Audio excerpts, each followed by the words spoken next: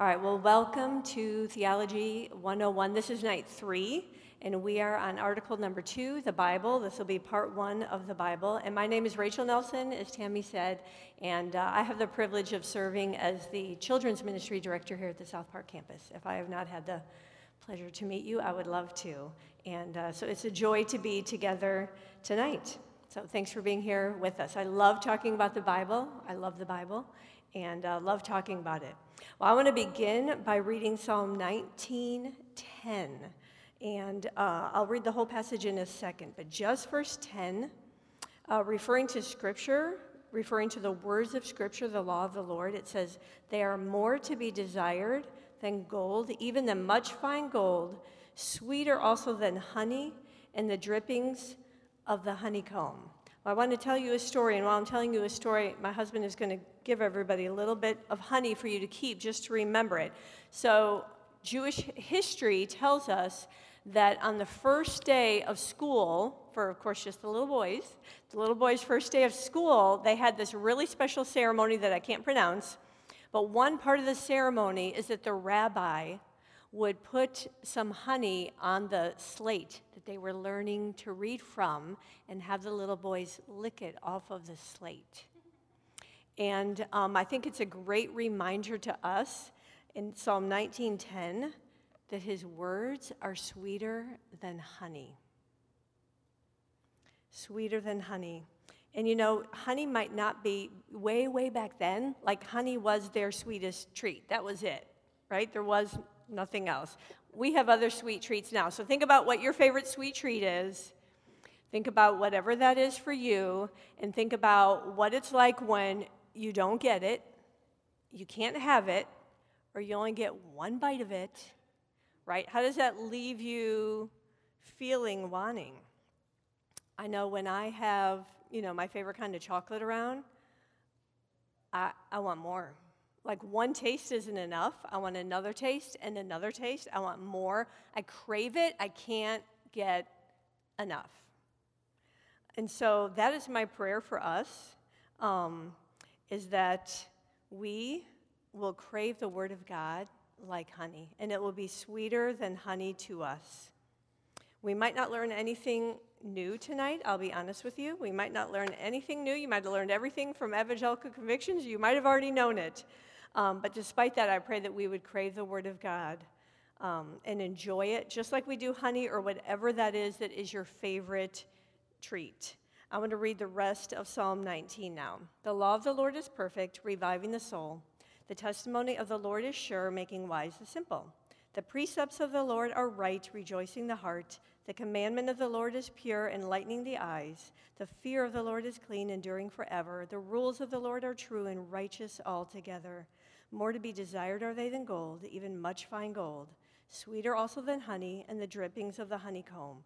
Moreover, by them is your servant warned, and in keeping of them there is great reward." Let me pray again for us as we get started.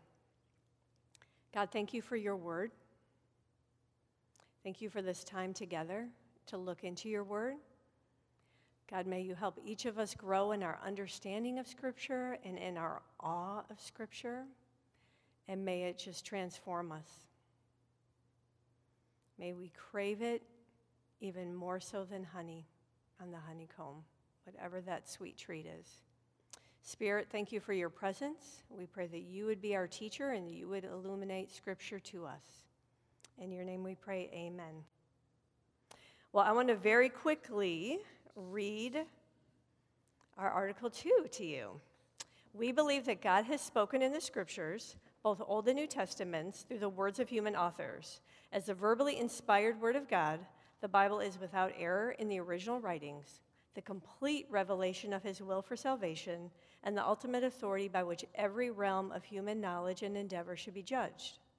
Therefore, it's to be believed in all that it teaches, obeyed in all that it requires, and trusted in all that it promises. All right, well, let's take a look at an optical illusion. Does anybody like optical illusions? All right, so are those lines straight or curved? The red lines. Okay, how do you know? How do you know those lines are straight? Okay, how do you prove it? Okay, hold some kind of standard of measure next to it. All right, the next one, which spot is larger? How do you know for sure? And how would you test it? You would need to measure it. We perceive things in a certain way. We perceive that the lines look bent, or we perceive that this spot is bigger. We perceive things in a certain way, but our perceptions can be really distorted. Think about some of the things that distort our perceptions. What distorts our reality? It could be from our upbringing. It could be just the voice, all the different voices of the world. It could be the lies of the enemy. It could be my own subjective thoughts and feelings. It could be unhealthy friends and family members, right? All those things can distort our reality. So we must have a standard of measure to measure truth, because there is absolute truth. And that standard of measure is the Scripture, God's Word. So tonight, there's a lot in that article, isn't there? So tonight we are going to, put that down, I'm going to keep holding it. Tonight we're going to talk about three things: revelation of Scripture, general and specific, and under specific falls inspiration, the canonization of Scripture. Some of these words we're going to practice saying 10 times fast just for fun. And the uniqueness and unity of Scripture. So that's tonight. And then next week we will hit the three characteristics of Scripture: inerrancy, sufficiency, and authority. And we will talk about our response to Scripture, which is to believe, trust, and obey. And hopefully unpack those in a little bit different way than like the good old hymn, trust and obey, for there's no other way. Anybody remember that one? Because that's the first thing I thought of when I read that, was that hymn, like, great, trust and obey. So that'll be next week. All right, so to start us off tonight, just by way as an introduction, as we're talking about Scripture, we first want to talk about, and Evangelical Convictions talks about first, that God is a God who speaks. He chose to communicate with us. And I think this is a really unique quality of Christianity, because when you think about other religions and their deity, do they directly communicate with their worshipers? So our God is a God who speaks. Now, Tammy taught us a lot of great character traits of God, and one of them is self-existent or independent. God doesn't need us. So if he doesn't need us, why did he create us? Why did he create us? To love us. He created us because he wanted to have a relationship, and he wanted to redeem a people for himself. Well, then you think, okay, well, how did he do that? Well, he had to speak.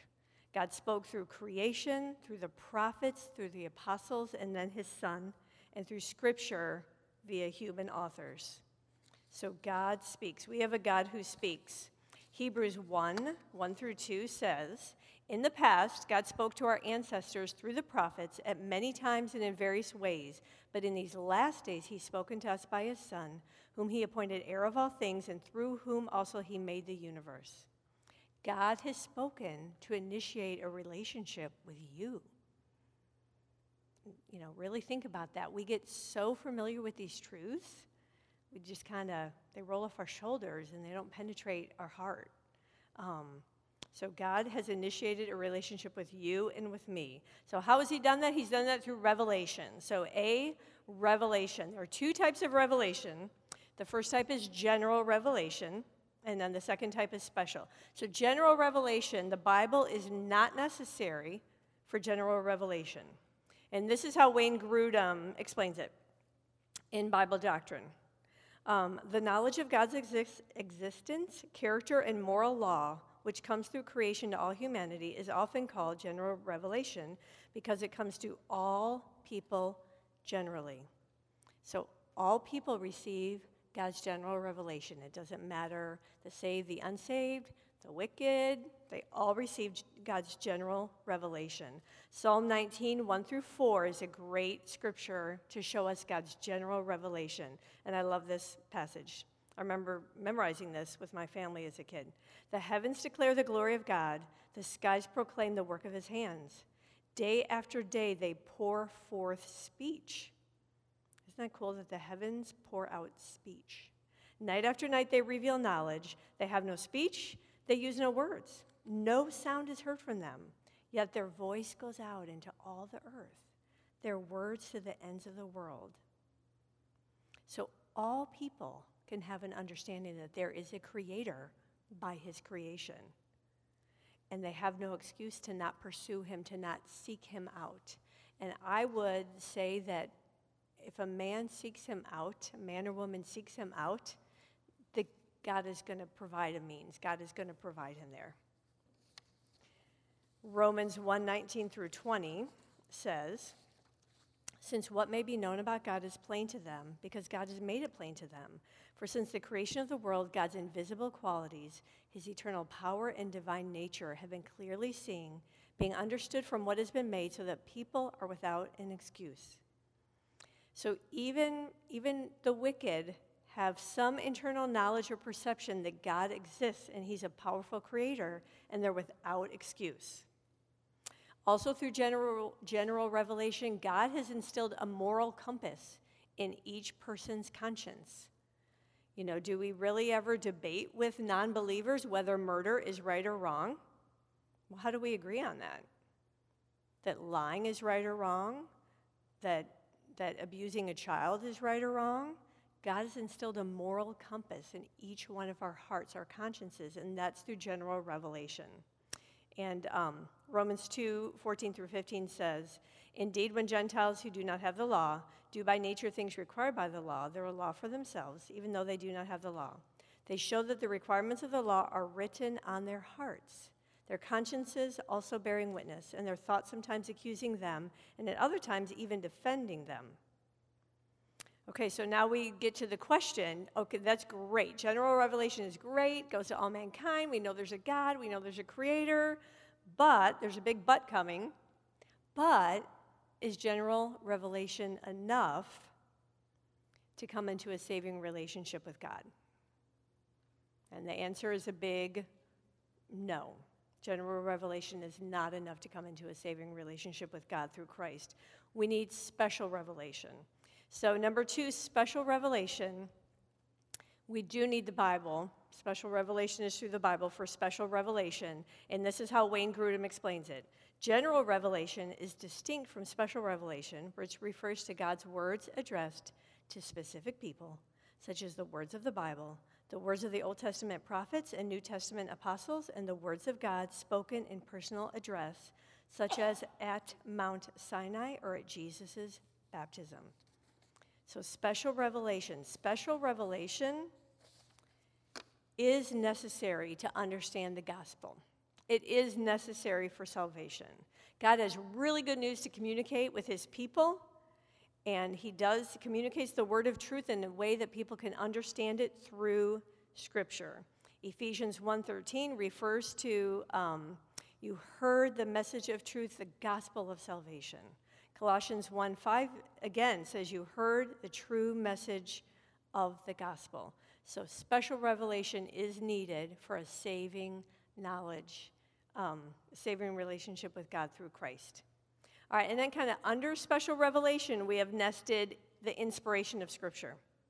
So this special revelation is the inspired word of God, inspiration. And we affirm in our statement of faith that the Bible is the verbally inspired word of God.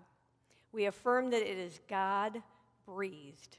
And 2 Timothy 3:14 through 17 is a great scripture for that. Just verse 16, all Scripture is God-breathed and is useful for teaching, rebuking, correcting, and training in righteousness, so that the servant of God may be thoroughly equipped for every good work. Now, what are you actually doing when you are talking? When you're talking, you're actually exhaling, aren't you? You're breathing out. Those of you who wear glasses during this pandemic with your masks, like you suffer through that, don't you? You're breathing out because they get fogged up. So when we think about that scripture, it's God-breathed. God breathed, he spoke out his divine words to us. In Evangelical Convictions, it says on page 56, when we say that the Bible is a verbally inspired book, we mean that God has worked by his Holy Spirit through the instrumentality of the whole personality, life experiences, and literary talents of its human authors to produce the very words that God desired to be written to reveal himself and his purposes to human beings. And I think it's so cool that God chose to use not only human authors, but he used their personalities, right? Like you can read something, maybe somebody reads you something, you're not sure where it's from, and you can tell like, wow, that sounds like Matthew, right? He used their personalities. He used their gifts. And it just gives a uniqueness and a personality to Scripture. 2 Peter 1:16 through 21 is a great whole passage, but just verse 20 and 21 says, above all, you must understand that no prophecy of Scripture came about by the prophet's own interpretation of things. For prophecy never had its origin in the human will, but prophets, though human, spoke from God as they were carried along by the Holy Spirit. And what a great, clear explanation of inspiration. Through the Holy Spirit, God spoke to human author, holy men of God, and inspired them to write down the exact words that he wanted communicated. And that's the process of inspiration. One other thing to note, which is kind of with inspiration as well, is illumination. That it's the Holy Spirit that illuminates Scripture to us and causes us to understand it. God expects that we would all be able to understand it and that we'll be able to talk about it and apply it. And nobody is too foolish to understand and believe Scriptures. That's another thing that's really beautiful about Christianity and about Scripture. That God gives us everything we need to understand it through discernment of the Holy Spirit. In Ephesians, these 3 verses kind of talk about that a little bit. Ephesians 1:18, I pray that your eyes of your heart may be enlightened. Deuteronomy 6 through 7, these commandments that I give you are to be on your hearts and press them on your children. Talk about them to your kids. Children can understand. And Psalm 19:7, the law of the Lord is perfect, refreshing the soul. The statutes of the Lord are trustworthy, making wise the simple. So the simple can understand Scriptures through illumination, through the Holy Spirit. All right, B, our next big heading here, B, canonization.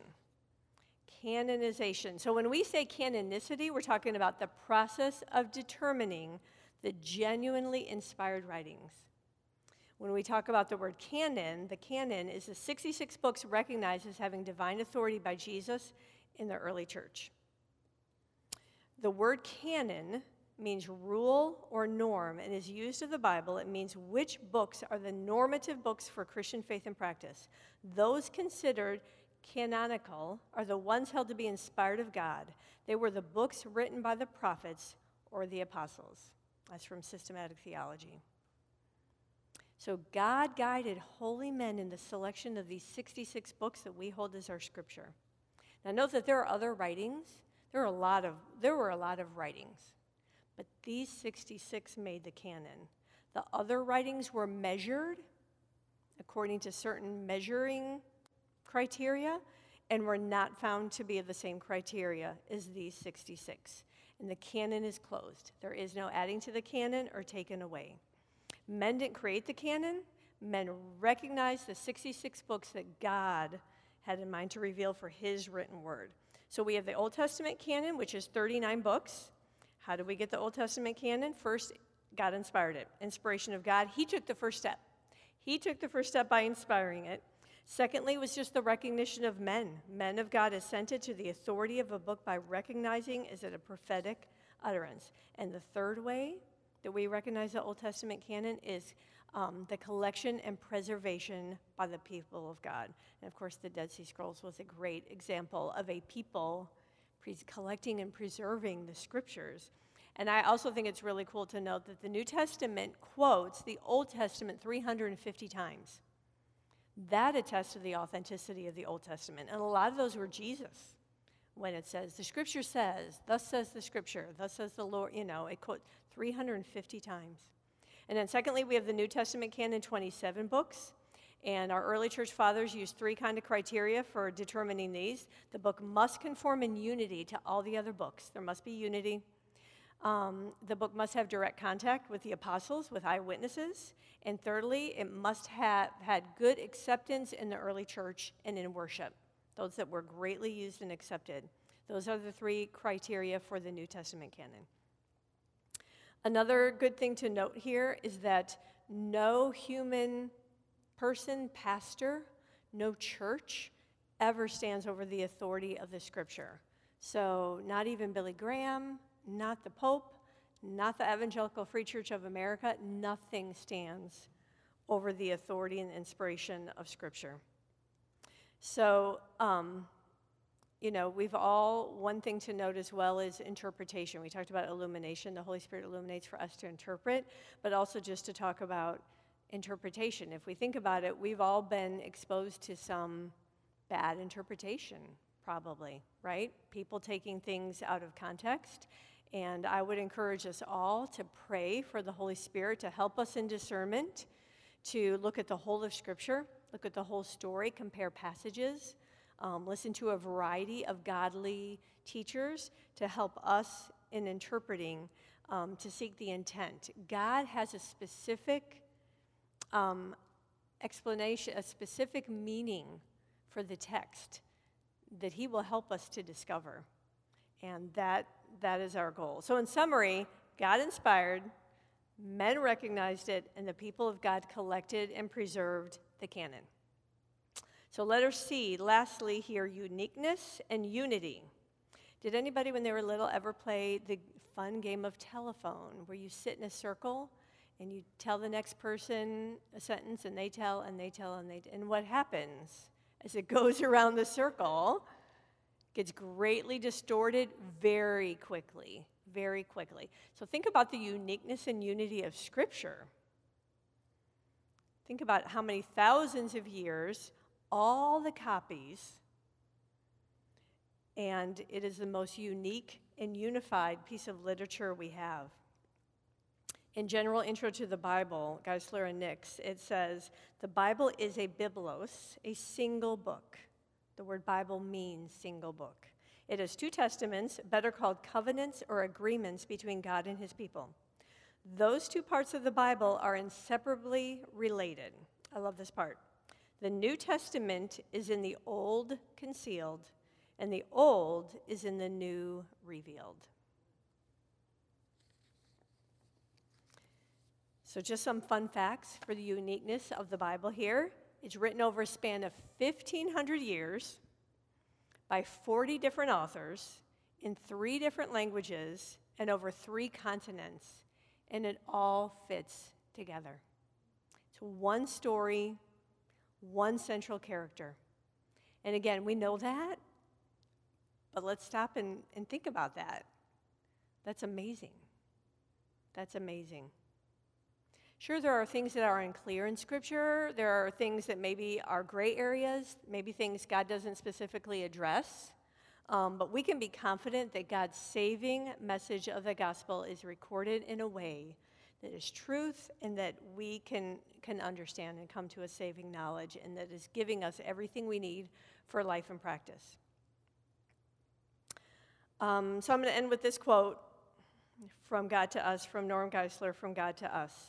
The Bible is a unique book. It's one of the oldest books in the world, and yet it is still the world's bestseller. It's a product of the ancient Eastern world, but it has molded the modern Western world.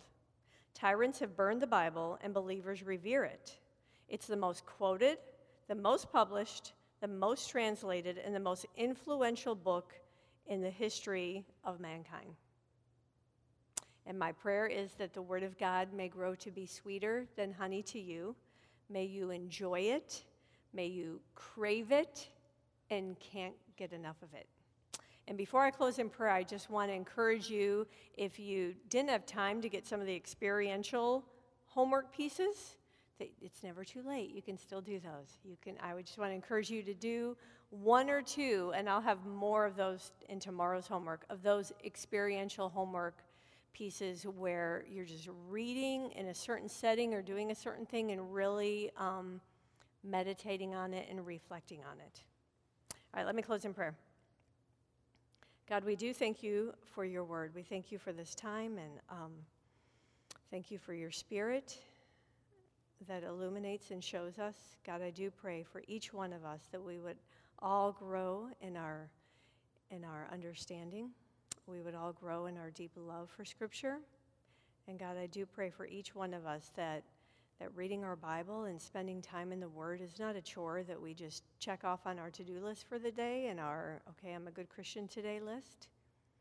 God, but I ask for each one of us that you would instill a craving for your Word, an enjoyment to just sit in your Word with you, and that we just cannot get enough of it, and we come back for more and more. And may we spill that joy over onto those around us so that they can see it and catch it as well, and so that you would be glorified. God, thank you for your word. Thank you that your word is truth. Thank you that you are truth. And God, we're so grateful now to spend an hour together just talking about this and hashing through it and praying about it and applying it. Holy Spirit, please guide us in our understanding and our application of what difference this is going to make in my life today and tomorrow because of these truths about Scripture. And we trust you for that. In your name we pray. Amen.